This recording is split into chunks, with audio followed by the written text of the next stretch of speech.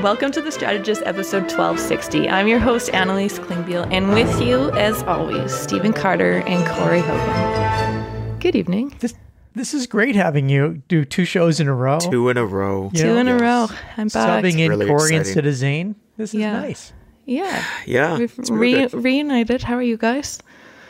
Well, I didn't get to go bike riding because I broke my bike last weekend. How did We haven't you even talked about it. How did you break it, Carter? Sheer power. Just strength, not crashing again? I was pedaling too hard and I You're so strong. ripped the hub. Oh, so no.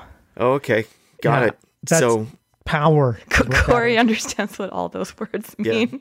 You can I've heard tell all those by words his independently. I just, I don't. Need a new drivetrain. It's going to cost a lot of money, so I think we have to increase the Patreon rates. Oh, good. Yeah, Yeah. okay. face. Okay. Do you even know how to do that? Nope. He did post an episode though, Corey. Did you have to Yeah, help at all? I was floored.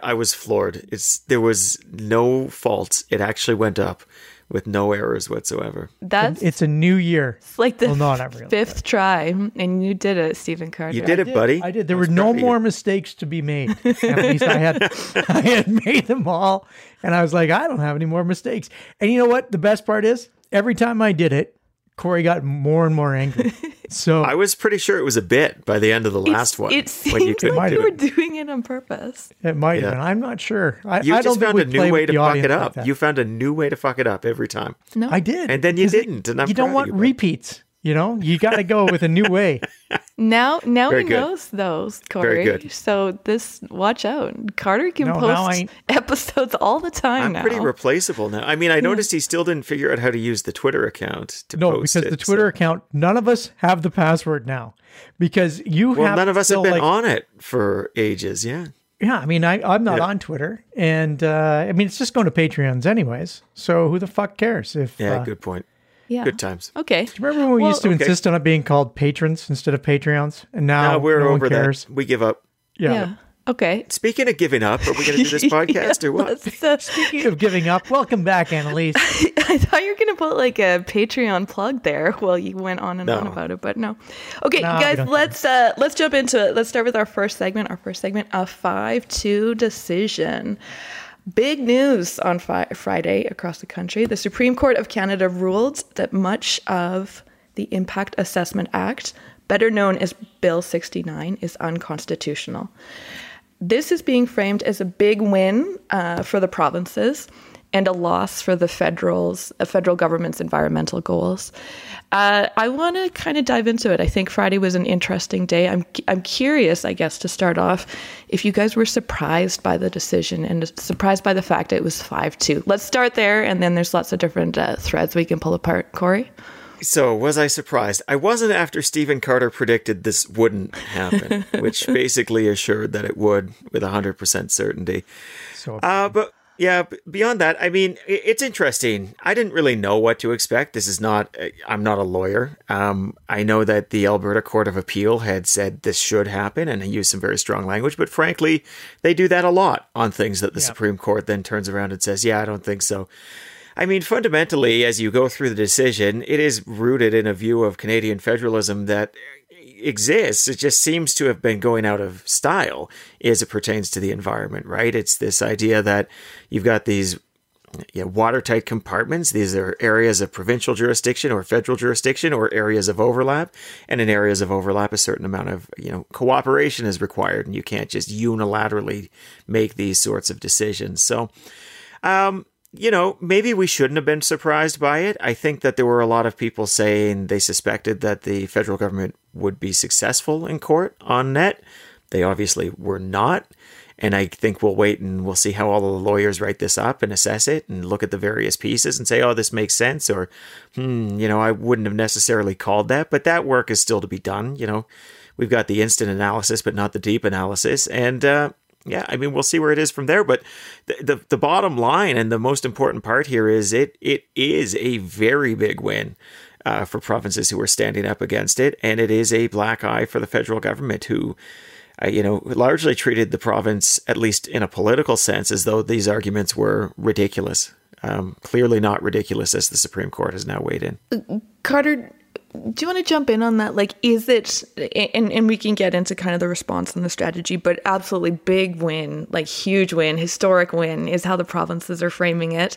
There are others, there's legal experts and federal officials, obviously, that are saying premiers are exaggerating the impact of the ruling. Is this like as big of a deal as the provinces are saying it is, Carter? Well, there's two ways to think of this, I suppose. One is in the legal context, and I'm going to defer to Corey's legal expertise in terms of the actual legal piece. Lawyer Corey. But in terms of the political impact, this is significant because there's been a lot of things that provinces have been fighting with the federal government about, and this just gives them a win. And in this win, they get the opportunity to kind of say, this is a significant problem, and this victory just shows us the overreach that the federal government has been pushing on us from the beginning, right? So they will. If you're a federal or you're a provincial politician, you don't need to stop here and say, well, these are the boundaries around this ruling. Instead, you can push it all the way through, and you can say, well, this is the same problem we've got with equalization, or this is the same problem we've got with the pension plan. This is the same problem we've got with other environmental regulations. It's all overreach. The carbon tax, overreach. And this ruling gives them the ability to say that. Now, is it rooted in legal reality? No, politics isn't rooted in legal reality. So this is just another weapon that provincial premiers get to use against an increasingly unpopular federal government.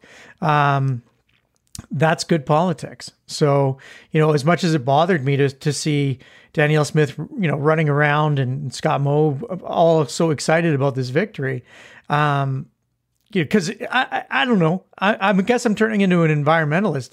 I'm scared shitless about where we are with the environment. I think that more environmental protection is probably good, not less. But, whatever. Scott Moe and Danielle Smith seem to think that this is the future, continuing to rely on our resources. But I digress. This is going to be an excellent political opportunity for them. And I would imagine they will use it to the fullness, as far as they can. Well, this is one of those interesting realities that you've sort of stumbled into here, Stephen, which is yeah, you might feel very strongly about the environment. It might be the most pressing issue of the day. The Constitution doesn't give a fuck. The Constitution was written by a bunch of old white guys in 1867. It's been modified and it's been interpreted since then, largely by other varying groups of old white guys, but that's changing over the past several decades. And it doesn't necessarily mean it's up to the task. I mean, we tend to venerate these documents and say, well, this is the proper reading of the Constitution, therefore this is proper. And maybe that's wrong, because maybe it doesn't afford us the tools to deal with today's challenges. Yeah. Our Constitution does offer an option for that, and that's amendment. And, maybe that's something that in a kind of a different country people would look at. But obviously modifying the Canadian Constitution for a lot of reasons is very, very challenging. Yeah. But look, I mean, this is in some ways, this is the Canadian replay. It's the Canadian remake of an American tale, right? Mm-hmm. Just because the American courts determine that you have the right to own guns doesn't mean that it's not kind of societal suicide to allow what's going on here, right? Just because the American courts say this is what the states' rights are doesn't mean that the states' rights are in any way serving the people of the United States. These documents are just documents at the end of the day. And I'm not sitting here saying, oh my God, the court was wrong, tear it all down. I'm just saying, legal right and moral right are not always the same thing. And that was true before this ruling, and that's true after this ruling. And now we just sort of have to pick up the pieces. And within the frameworks we have to decide, do we change the frameworks, or do we attack moral right in different ways within these frameworks? Well, Carter, you're sighing. Yeah, I mean, the problem with that is that the framework that's available for us to attack this is challenging, right? The primary framework that we have is elections, right? And we continue to elect a lot of bad governments, and they can be bad governments on a number of fronts. But until such time as the economy is trumped by the environment, in terms of a primary election issue, it's going to be near to impossible to imagine provincial politicians not using some sort of attack on federal politicians as a means to gain popularity. This is what they've done. It makes electoral sense. But just because it makes electoral sense doesn't mean that it's the most sensible thing to be doing in the long run. But totally understandable. Totally get why the provinces were ecstatic and the feds were a little bit tails between the legs. So talk to me about that political opportunity and that political strategy. As we've said on Friday, victory lap from the provinces. If you were advising the provinces, what do they do in the coming weeks and months after their Friday victory lap? Well, I think you've got to be able to find some sort of a way of keeping this in the public eye, right? And in Alberta, I think it's going to be relatively straightforward because they had already mapped out so many different things that they were going to go after the federal government for. This fundamental unfairness that has become their narrative, that's going to continue to be their talking point. So in Alberta, I think that they've got it pretty well lined up. And I think the same even with Scott Moe. I mean, does this ruling in some kind of perverted fashion make it easier for him to get the notwithstanding clause through, right? Like, notwithstanding this other situation, like this is unrelated, but it does seem to indicate that federal overreach is this constant problem that we have. And they just don't understand the good people of Saskatchewan and our, great fear of transsexual youth. I mean, it's insane to me, but this is the reality in which they will live. But again, this is a conflating of legal versus moral. You can legally use the notwithstanding clause, but what is the morality of the notwithstanding clause? What I think is interesting about what Danielle Smith said, she made a comment and politicians are going to politician, right? They're going to say the things and they're going to make the victories seem bigger and they're going to wrap that up in bigger language. But she said, if you believe in fairness, common sense, and the sanctity of the Canadian Constitution, today is a great day.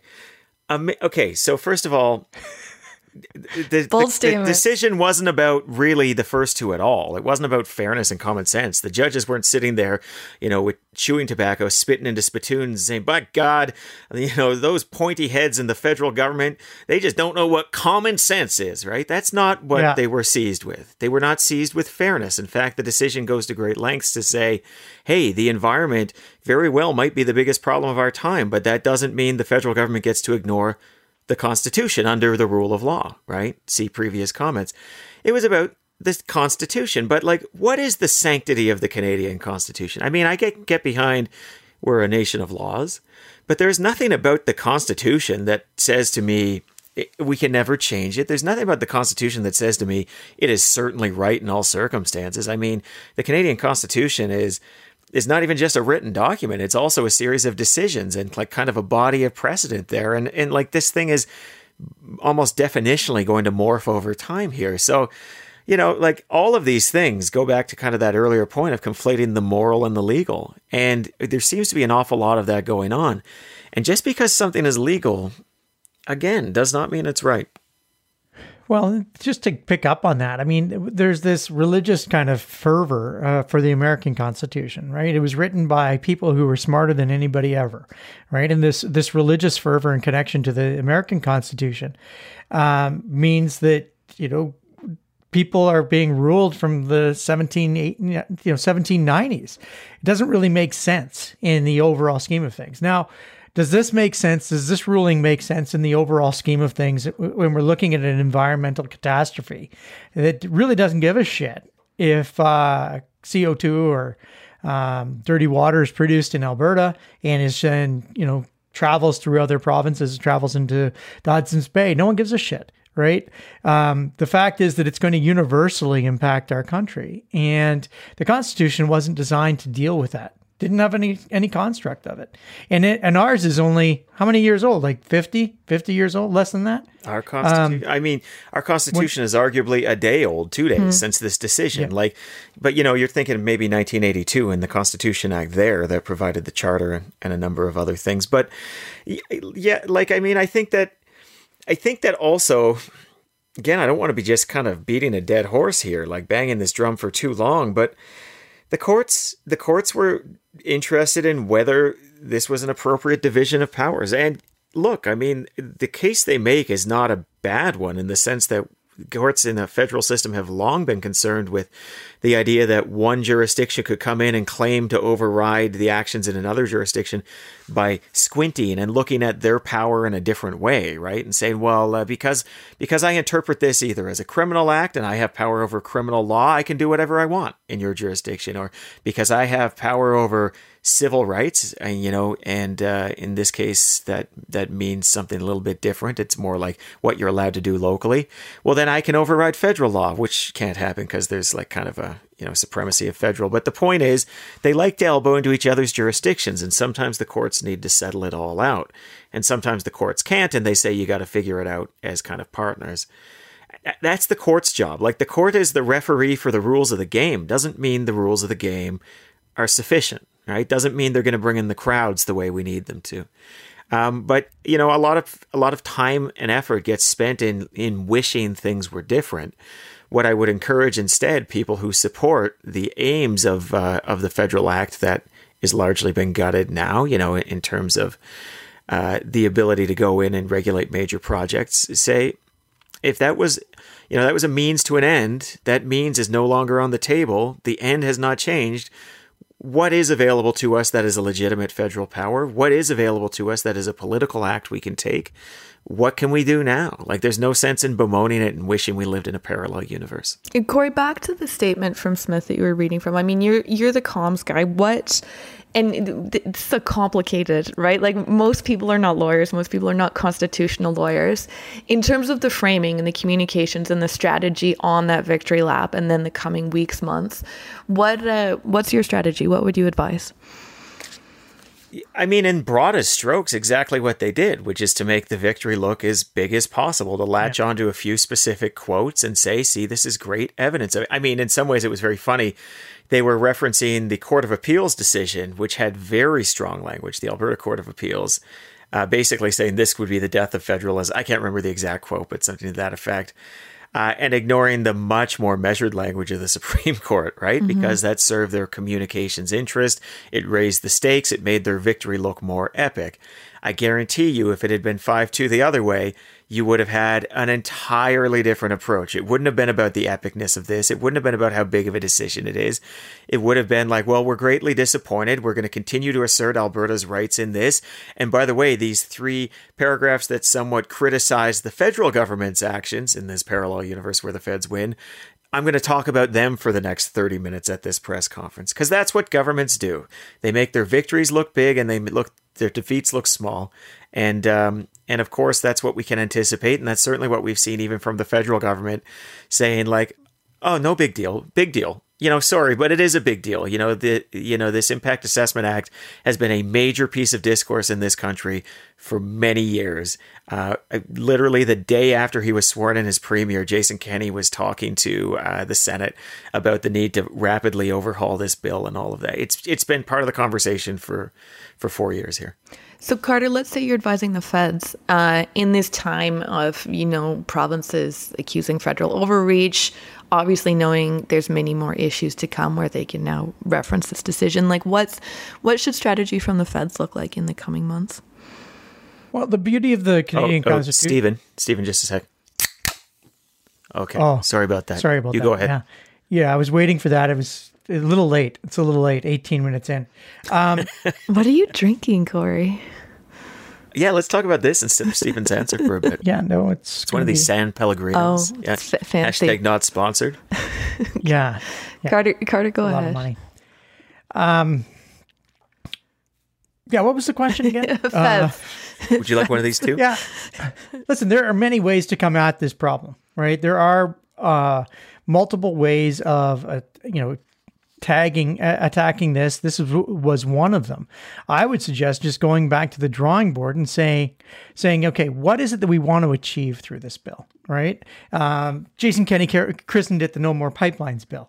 Was it really about no more pipelines, or was it about looking at significant capital projects in and how they would impact the environment. And what can we do? What is this ruling now telling us that we can do? If you look at what the federal government is doing, like, for example, even in the housing sphere, which Corey gets very excited about if we talk about housing, but it's happening across the country, Corey, not just here in Alberta. Loves it. But just get into the weeds on Calgary City Council there, Carter.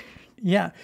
But the housing money that is being promised to Calgary is being promised to Mississauga, is being promised to every city in Canada, because that money, and that's skipping over the traditional partners of housing, which is the provinces.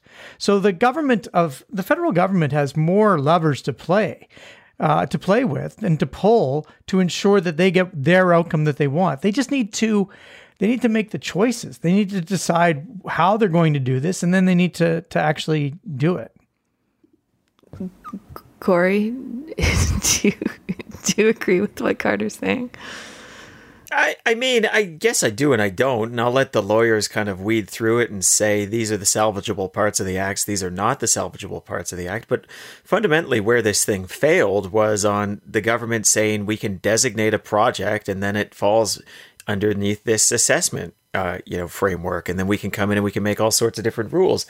And the writing for the majority, the court was pretty unimpressed with that, right? Like, it was this idea that, well, then you can kind of come in and you don't even seem to care if it's rooted in federal powers. You can move forward. So, yeah, they do need to go back to the drawing board and say, what were we trying to do here? But it's not just that. I mean, it's not very fun or satisfactory, but they've got to go back to the drawing board and say, what are we trying to do here? And is it actually rooted in an authority that we have? Is this actually a power that the federal government has? And if it doesn't, well, then, yeah, it's going to be 10 different street fights in 10 different provinces to figure it the hell out. I mean, then that's unfortunate, and that makes our federalism a little bit messier than we'd like sometimes, but that is the system that we have. So, it's going to have to look a little bit different going forward.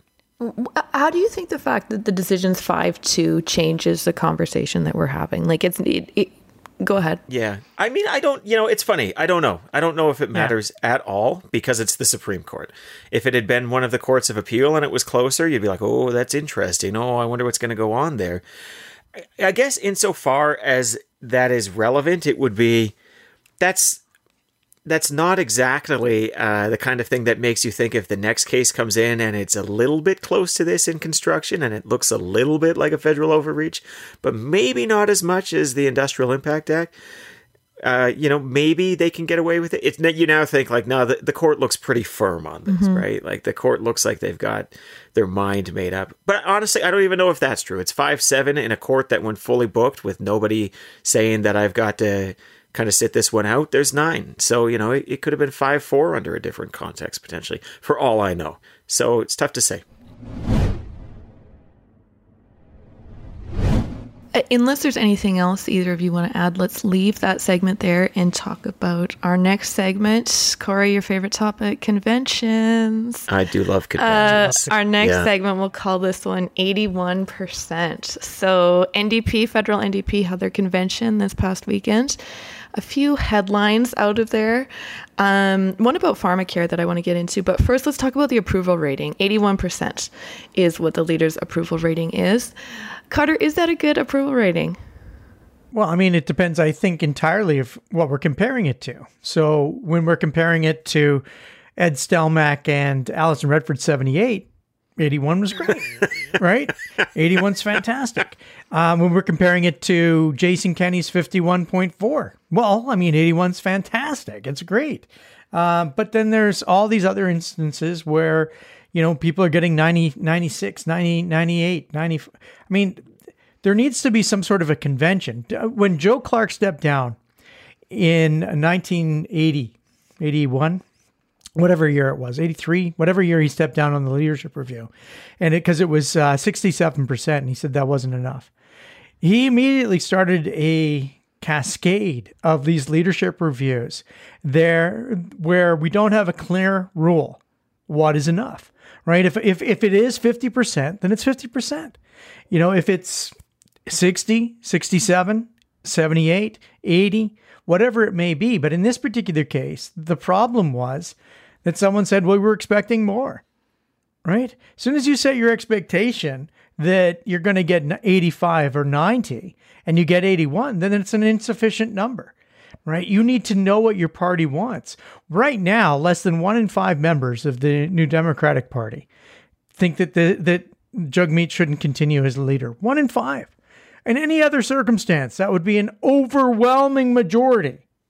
But because of the circumstance that we've created with these leadership reviews, now Jagmeet Singh is going to be looking at this saying, I may not have a mandate. And the media is going to hound him until such time as he's absolutely fucked. Because Ed Stelmach didn't last, Alison Redford didn't last, and I really don't think Jagmeet Singh's going to last. Because we have set this arbitrary rule that just determines what kind of real support is required to be the leader of a party. I'll bring Corey in, but who's we, and who and when was the arbitrary rule created? Joe Clark, Alison Redford, every political operative. It's a convention for sure. Yeah. Every convention that we've decided, now that we have decided to give the keys to the asylum to the lunatics, the members, right? The delegates. As soon as we gave them the fucking control, it was bad enough giving them the control to elect the leaders. Now we're giving them control to unelect the leaders. I mean, look at this. We have given people the ability, like if Jagmeet Singh ran tomorrow and got 80% on the first ballot, he's an unbelievable victor, right? We have chosen to give to develop a stupid parallel process that doesn't make sense, all in the desire to create some sort of, more democratic party. Well, fuck that. Who are these 19% of people who didn't want Jagmeet Singh? I don't want Jagmeet Singh, but I wasn't at the fucking convention. Tell us what you really think, Carter. Yeah. Okay. Corey, 81%. Is that a good approval rating?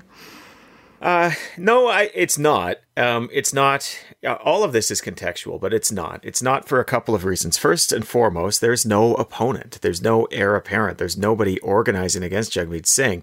And normally when you see the number starts to slip towards the Jason Kenney style 51.4, that's because there are people gunning for somebody. There is an organized opposition. There might even be an organized opponent. And so in those situations, 81% is very strong, shows that actually that organization doesn't have any kind of jam within the party. And so, he remains in control. But if you're in an organization where there is nothing really that is gelling against you, and you still get 1 in 5 people being like, you know what, I'd rather not, right? There's no opponent. There's no opposition. I'm a delegate to a convention, by the way, not membership, delegate, right? So delegates often come to the convention thinking as well about the best interests of the party, not wanting to embarrass the party, not wanting to embarrass the leader. They play the games. We talked about this when we talked about conventions, right? They understand their role in the pageantry of it all. But in that context, they say, I just assume not. Like 1 in 5. That's actually a very, very weak showing in a party. And I'm sorry, I'm not trying to pick on Jagmeet Singh here, but in that kind of setting, that's a very bad number. Nobody's against you, my man, and yet a fifth of people were against you. And this is a leadership review number that is going to haunt him. I believe that firmly, because now people who have maybe thought about organizing against Jagmeet Singh will say, well, maybe I should. Guy looks pretty weak. Guy looks pretty exposed. And I think that the dynamics will be shifting as a result of this number. So how do you play that number, 1, if you're him, and 2, if you're that person sitting on the sidelines saying, now's my opportunity? Well, the only thing you can do if you're him is put on a brave face and say, yeah, very strong showing. Look at this, 81%. That'd be like an A in a school where an A is 80 to 83%, I mean, I'm doing really well here, gang. It's great. If you're somebody who's going against him, you actually start having the quiet, hushed conversation with people, more pointed version of what I just said, which is like, hey, I don't know. Like, I think we know this is not working. Even the membership seems a little bit fatigued. Carter, is this that opportunity for that person on the sidelines to start making their moves? Yeah, I mean, we've seen this with Stelmach, and we saw this with Redford. Klein got 56. I mean, Stelmach and Redford, I think, are the two closest at 78%, and they were gone, right? Like, the leaders aren't made to last anymore, right? And the fact that he's lasted this long, how many elections has it been, Corey? I mean, has it been, because he was 2015, he came in after that. Yeah, after it's been two. After Mulcair gave up the sure victory that was certain, right? When we did the Liberal strategy episode in 2015, which caused them to roar from third place to victory. It was all us, but it was all us. It was all us. Yeah. So amazing. you're welcome if you liked that, and we're sorry. It was an amazing episode. Yeah. Amazing episode. But the truth of the matter is that the NDP tend to keep their leaders too long. Andrea Horwath, I think now in hindsight, we can look back at Rachel Notley with a different view. People she's still there, man. Okay, never mind. Can we edit that part out? What are you doing? Well, Lou might call. I don't want that. You might hop on the Discord. Carter, how long? Okay, too long. How long? How long should we have leaders for? Everybody, listen, I'm not saying this is how long we should have leaders for, but here's the pattern that we're seeing now. You're one and done. The greatest example of that, I think, is the Federal Conservative Party, or the what used to be the Progressive Conservative Party in Alberta and now turned into the UCP. You get one and you are done. The BC Liberals, you lose, you're gone. That's the ball game. You lose, you're gone. Right? Everybody who was going after Christy Clark on the 801 Club with their little buttons where they would get rid of her at 801 the moment she lost the election in 2013.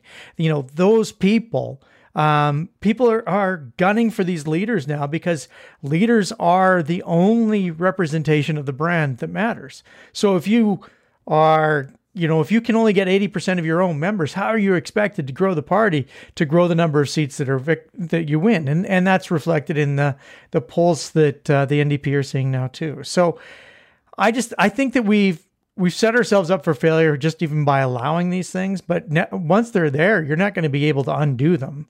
So here we go. Well, look, I mean, I do think that no conversation about the NDP giving their leaders extra shots at bat here is complete if you don't talk about Jack Layton, who had, 04, 06, 08, and then 11 before he had his breakthrough to be the official opposition, right? And was languishing in the high teens in every election until that. Yeah. It's not like there was like a bit of a notch up each time. People were saying, I don't think it's going to happen with this guy. I don't think he's the guy. I don't think he's the guy.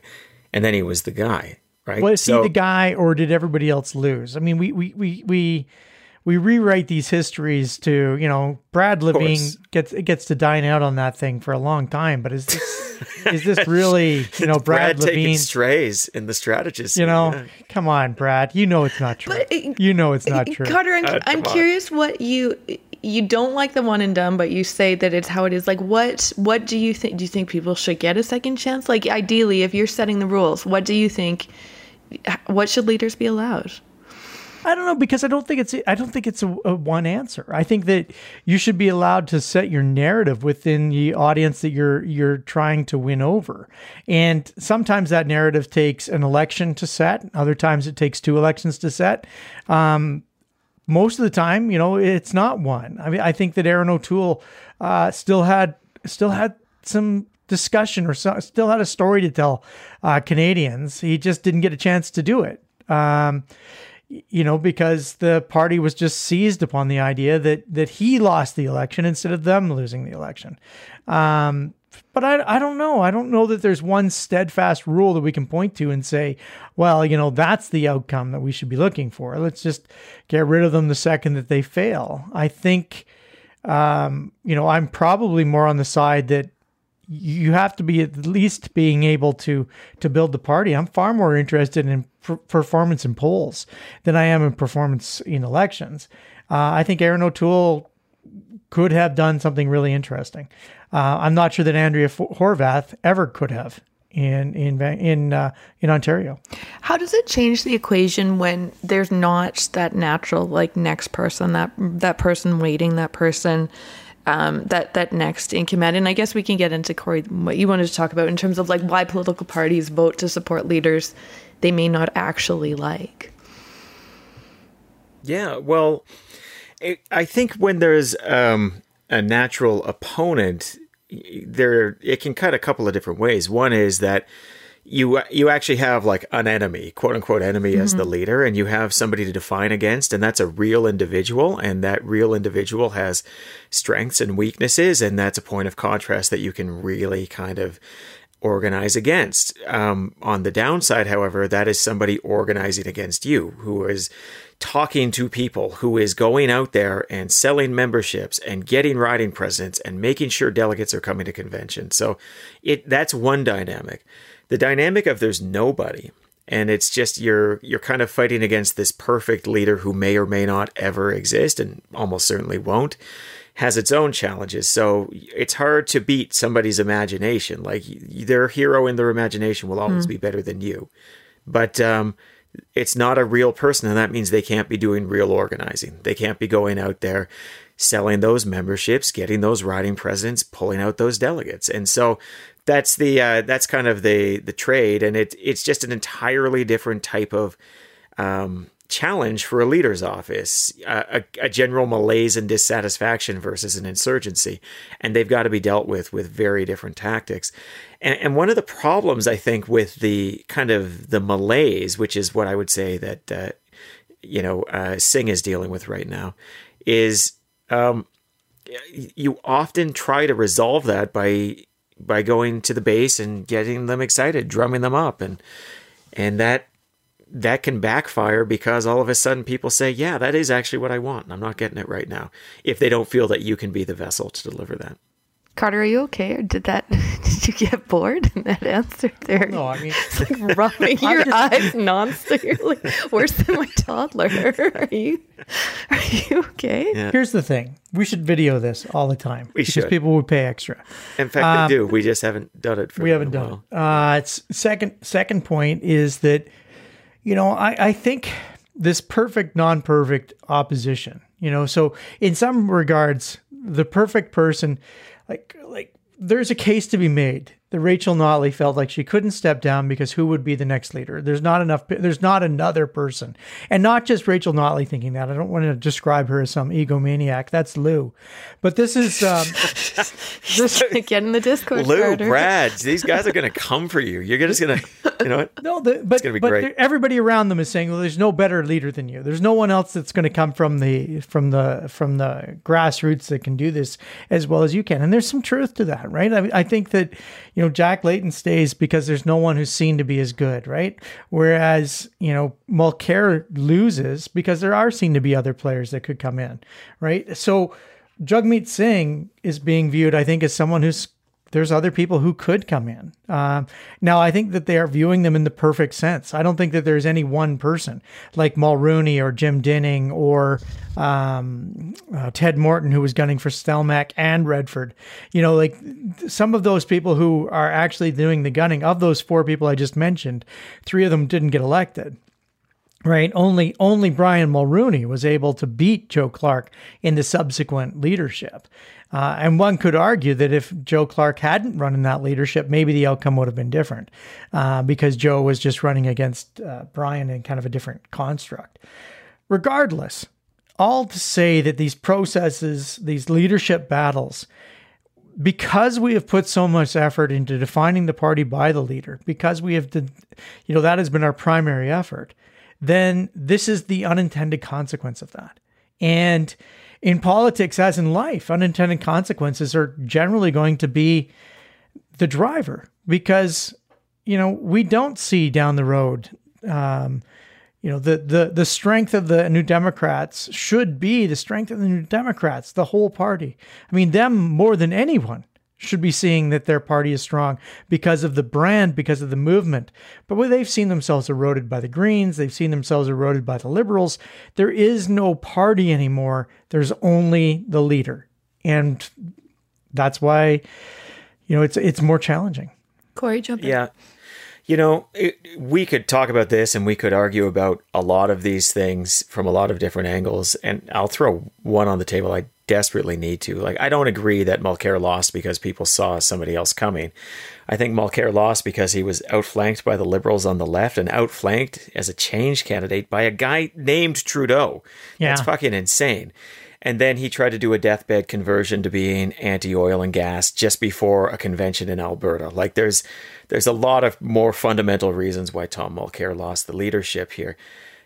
But I think that those fundamental reasons, there's some truth in all of this, and there's some truth that you can pull out of it, that leaders tend to get themselves in trouble when they are on one course for a while, they see threat in that course, and they try to leap back to a different course. So where I think I want to pull this back to the weekend, and where I think that Singh might have a bit of a challenge for himself here, is he went into that having been the person who organized, coordinated, negotiated the supply and confidence agreement.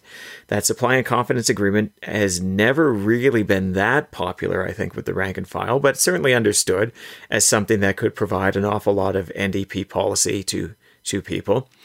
But he went in there as that guy. People are not enthusiastic about that. I think part of his vote being where it was in part because of that, a sense that, like, he wasn't taking the fight to the Liberals. And now coming out of this convention, he seems to be a different guy based on the votes of his party, saying he's really going to hold Justin Trudeau to account. Doesn't really enjoy hanging out with Justin Trudeau in this supply and confidence, but just really wants to get these things, and now has a new red line on pharmacare. And certainly his caucus talked a lot tougher on that than he did. So now he's in a whole different jam, because he was the guy walking on supply and confidence, and now he's the guy threatening supply and confidence. And I just don't know that that's a tenable position for a leader, and I don't think that ever works for leaders. I just don't. I think you've already lost the people who think, how dare you do this with the Liberals? You're never going to get them back, and now you risk undercutting your own agreement if your agreement fails.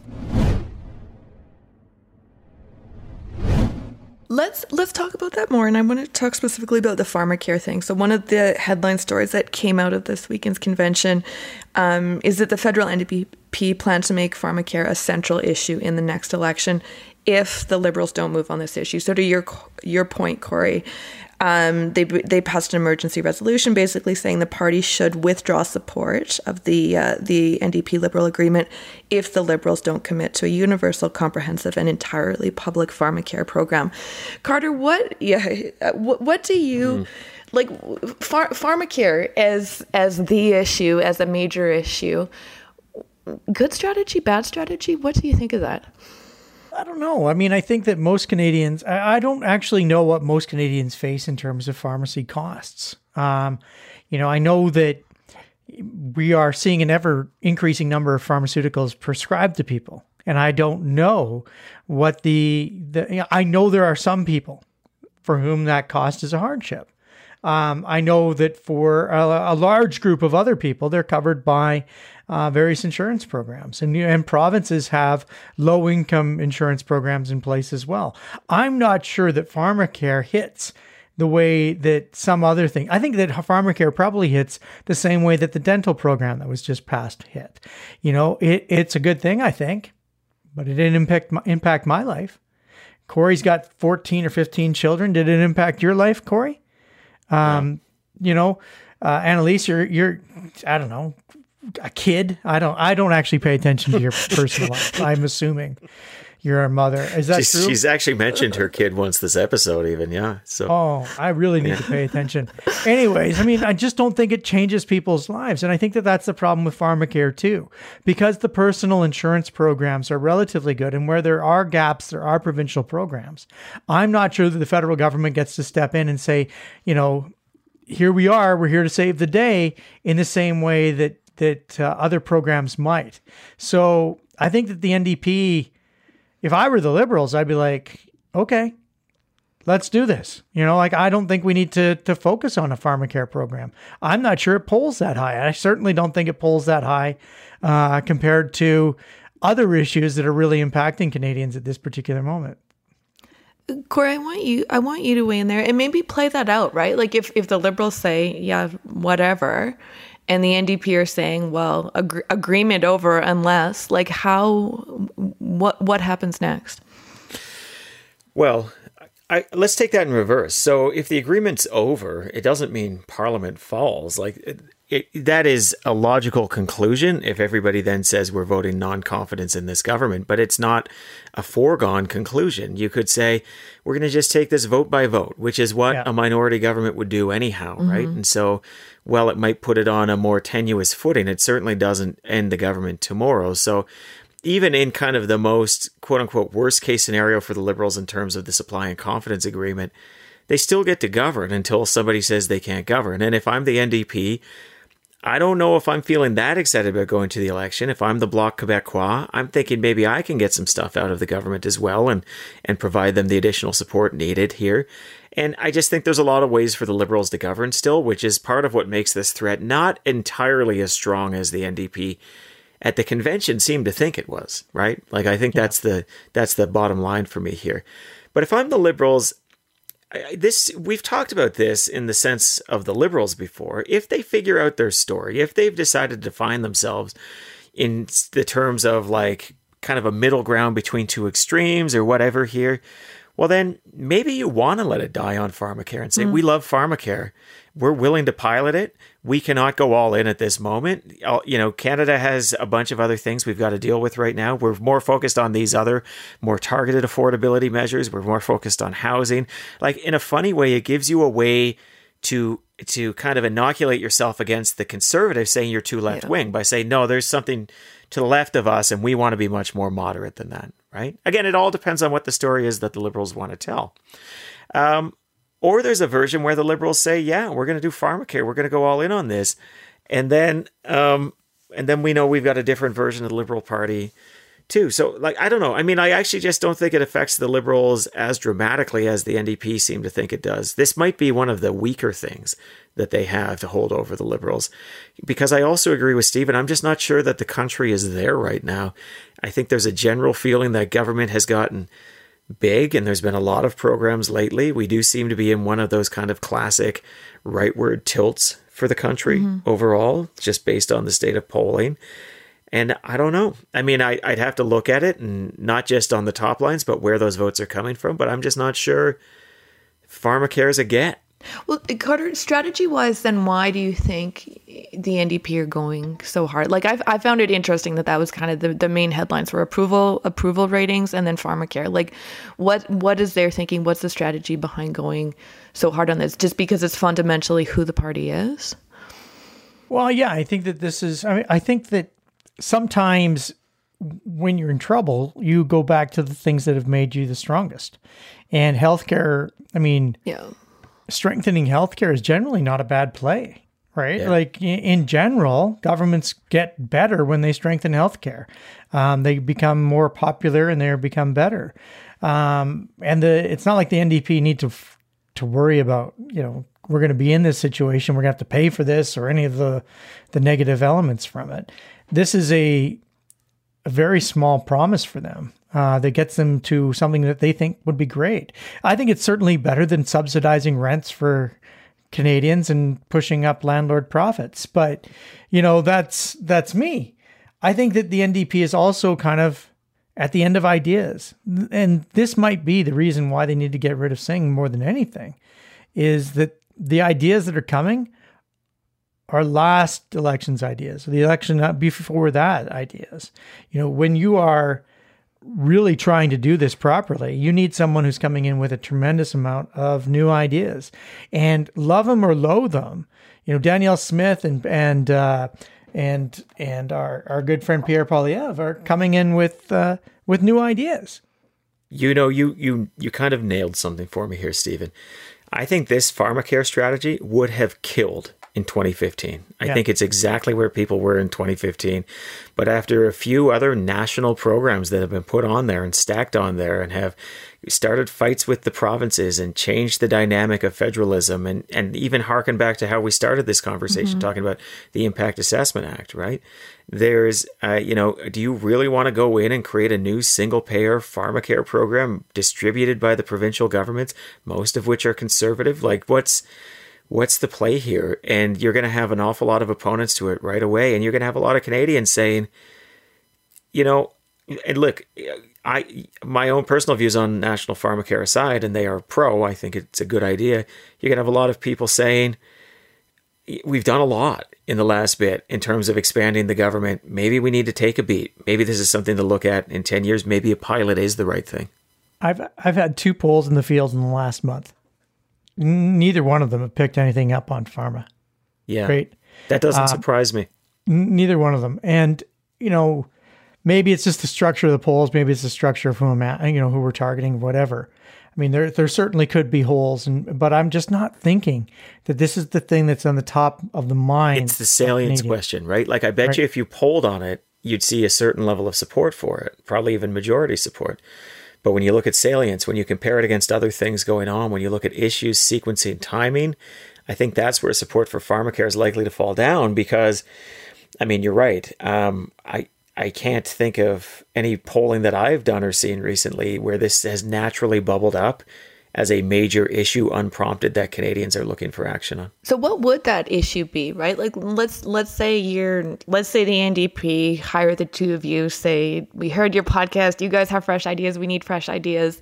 We want to be different than the Liberals, we want to be different than the Conservatives. Like Stephen Carter. let's see, I pulled my punch, you didn't. Let's say they bring you guys in, Carter. Like what is that issue? What is that issue that's doing really well, that's like a hot talker? And it's not housing, because I think Poilievre has like claimed that for himself. No, but there's a cost of living question, right? Like, it's not just about housing. It's also about cost of living. There are insurance problems across the country. There are, one of the big things that's happening is we're seeing a bunch of people who will no longer be able to afford insurance because of climate change, right? So Stephen Carter doesn't even want you to have a boat. So that's how bad things are right now. I take some heat from that. You didn't need to bring it back up. Took some heat from my environmentalist friends, I might add. Yeah.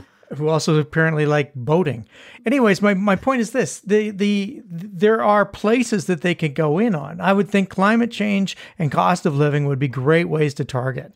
And I would probably go in on significant emitters, putting some sort of a tax on them, and then redistribution of that to low-income earners in some fashion. And then I would probably do something along the lines of really managing a cost of living thing. Cost of living on utilities, like, so things that we used to think of as not utilities: internet access, cell phones, and things that we still think of as utilities, such as electricity and insurance. These things are out of hand right now. These are costs that have gone far too far. And I think that there might be an NDP style of program that would enable a national attack on those types of industries, as opposed to some of the provincial work that's been done with either, with insurance or something like a climate change bursary that enables you to subsidize your insurance rates. I don't know. But I certainly would be. I'd be testing in those categories. Corey, anything to add or any critique of Carter's idea? Why always critique? Why? I think that going kind of a bit wild and testing a bunch of stuff would be a little bit fun, and the NDP should look at it, and they should really be exploring kind of various think pieces and going out there and saying things like, hey, what about like national profit sharing? We increase corporate taxes by 10%, and that all goes to Canadians, right? And it's a way that we bring in like a version of a UBI. What if we went out and we said, hey, we're going to make it so that any car under $30,000 that's electric is subsidized, and any car over $60,000. So take the Liberal one and just like dial it up to 11 and make there a version where it's actually helping lower income people too. Raising minimum wages, calling for all sorts of crap. Go out there, see what people immediately go like, oh, that's interesting. Remember the Beware of Novel Concepts challenge. So go out, do a little bit of durability testing on it, try to figure out what the counter arguments are, see where people will land. But if you want to be known as this fresh, new, exciting party, you're not going to get there with the same old, same old. You're just not. And I think that this is kind of circling us back to that same point, which is, the NDP really need to figure out what is like an exciting NDP platform in 2023 that people will say, about fucking time. Like, that's super popular and I'm on board. And I think in general, the NDP, being the third party, has a really cool opportunity where they can go out and also look for, changing gears here a little bit, what I would call like, well, I don't know what I would call it, but there are a number of issues where public opinion and politician support are misaligned, and they come to me more easily provincially than they do federally. Things like support for private funding for education. The majority of people don't support funding for private education. None of the parties are going to touch that. Well, a party could touch that, right? And so you can go out and you can look for kind of these almost like public opinion arbitrage, opportunities where you can go in and say, yeah, I'm going to jump on top of that. And so the NDP should be seized with that work right now. Carter, jump in. I just want to add one thing, and that is the third party piece, right? We used to have third parties in virtually every provincial context as well, right? And what we're seeing is a movement towards two parties, right? And that movement towards two parties, I mean, we're watching BC United get passed by the Conservatives. I mean, who'd have predicted that, hey, Corey? But this is the challenges is that we're seeing significant shifts in how politics unfolds, and the NDP are at risk. The NDP are at risk of not being relevant, and this is the time to really make yourself far more relevant. And I would suggest to Jagmeet Singh that this isn't just a reflection on his leadership, but also a reflection on the party in general. And as such, it is incumbent upon him to push really hard to define what this party is going to be in the future. Well, look, I do want to say, though, in almost every jurisdiction where we've gone to two parties, the party that's disappeared has been the centrist party, right? So even when we talk about BC United trying to sit between the BC NDP and the BC Conservatives, in Alberta, the PCs evaporated and you've got the NDP and the Wild Rose, or the UCP, and so on and so forth down the line, right? It tends to be the provincial Liberal parties that just disappear. Well, that's really undercutting my point, you jerk. Well, but I mean, it was a good point, and you just went and fucked me. It's facts. He threw facts at you. But hey, the National Liberal Party on many issues outflanks the NDP on the left, and I mean, certainly in 2015, that was kind of their whole thing, right? So, a complicated territory. I'm not saying that. That I think you're wrong that there is on some level an existential risk for either the Liberals or the NDP going forward, because it does start to feel, especially if Pierre Poilievre wins the next election, people will start saying, what do we do? How do we bring this together? What's the party we're going to support? What's the party that's out? And I'm not even saying merger. I'm saying you might see something like 2011. Yeah, choice. Exactly. So that's all out there. Just to kind of wrap it all up and back to the approval rating point, like I like what you two are both putting on the table about go out there, have fun, be bold, try some crazy ideas. Is Jagmeet Singh the leader to be doing that, right? Like Carter, you've brought up this one and done point. He's been through 2 elections. Like could he, go after this go reflect after the 80% and come back and be like, yeah, let's let the agreement fall apart. Let's do things differently. Or do you need someone else to be doing that? I don't think so. But I've been a critic for a very long time of Jagmeet Singh. So I don't think that he's capitalized on that star power that he represented when he was elected. The next generation of political talent. I mean, he was exciting. He was a force, and then he wasn't and isn't. And we don't see him enough. I mean, did we even see him in the run-up to this leadership review? I mean, barely saw him. Okay. Yeah. Well, look, he's been leader for 6 years. I would struggle to think of when a leader has reinvented themselves after 6 years. I would. I'm not saying it's impossible, but I'm saying it might be unprecedented. Okay. Let's leave that one there, guys, and move into our last segment, our lightning round. I've got one lightning round question for you tonight. Are you going to do it for me, Annalise? Yeah, I'm doing it for you. Alberta Pension Plan Engagement Panel. Guys, they're doing public engagement. This was announced last week. They're doing an online survey, and then they're going to start doing some telephone town halls, I believe, this week. There are 5 90-minute telephone town halls They're organized by location. So basically like a Northern Alberta, Southern Alberta, Calgary, Edmonton, Central Alberta. Then the panel will do a report based on the engagement. Stephen Carter, how many 90-minute telephone town halls is the right amount of engagement in a province the size of Alberta?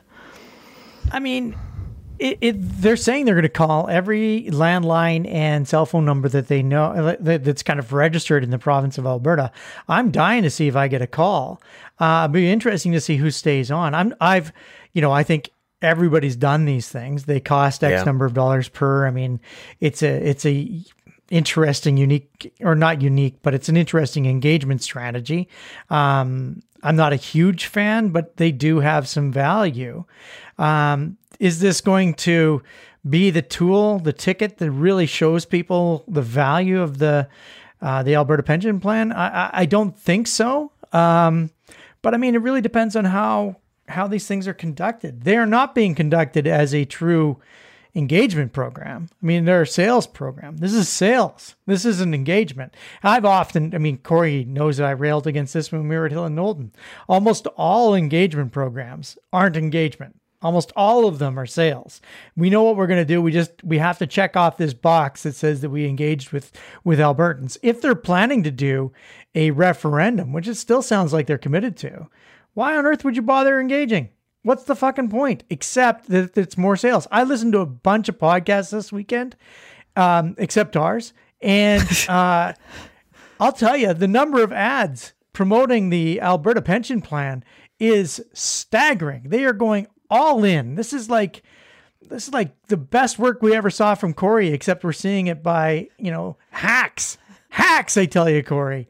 And it's frustrating because I just think, this isn't what it's designed to do. You're not supposed to just, conduct an engagement process in order to get the outcome that you desire. But here we are. This is what's going to happen. I have so many follow-ups, Carter, but it's lighting around. Just one. Do you have a landline still? No. I think my cell phone is registered though with, we'll see. Corey, how many 90-minute engagement sessions is a good number?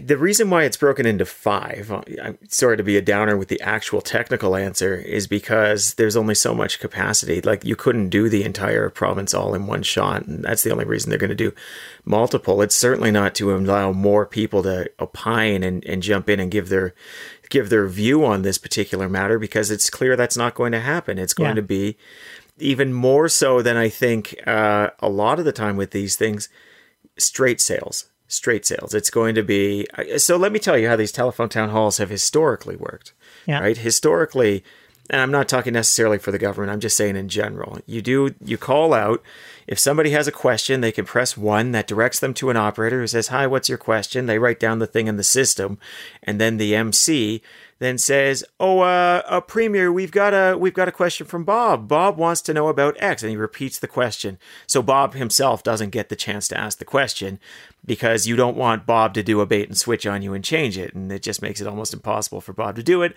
And if Bob does bait and switch, you kill Bob and you say, we seem to have lost Bob, but we do have his question, so why don't you go ahead and talk about the question, right?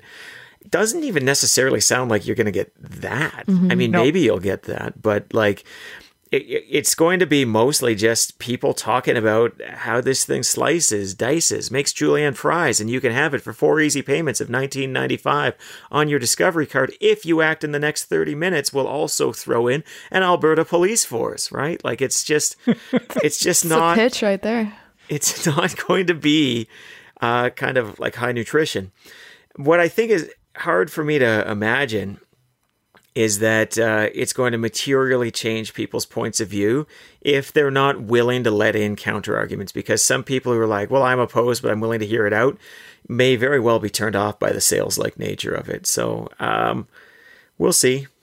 But I just, I don't think that it can be a powerful tool for getting information out. Certainly in government, we used it a lot for emergencies. Certainly it's a way that you can talk to a lot of people. But frankly, like you talk about the whole province, 5 thing, we did this with the budget many times. Do you remember them? Did they change your mind about the budget? Did they have an impact? Probably not.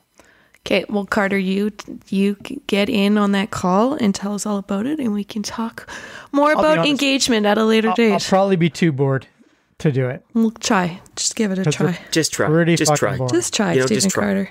Just try it. We're going to leave it there. That's a wrap on episode 1260 of The Strategist. My name is Annalise Klingbeil, and with you, as always, Stephen Carter and Corey Hogan.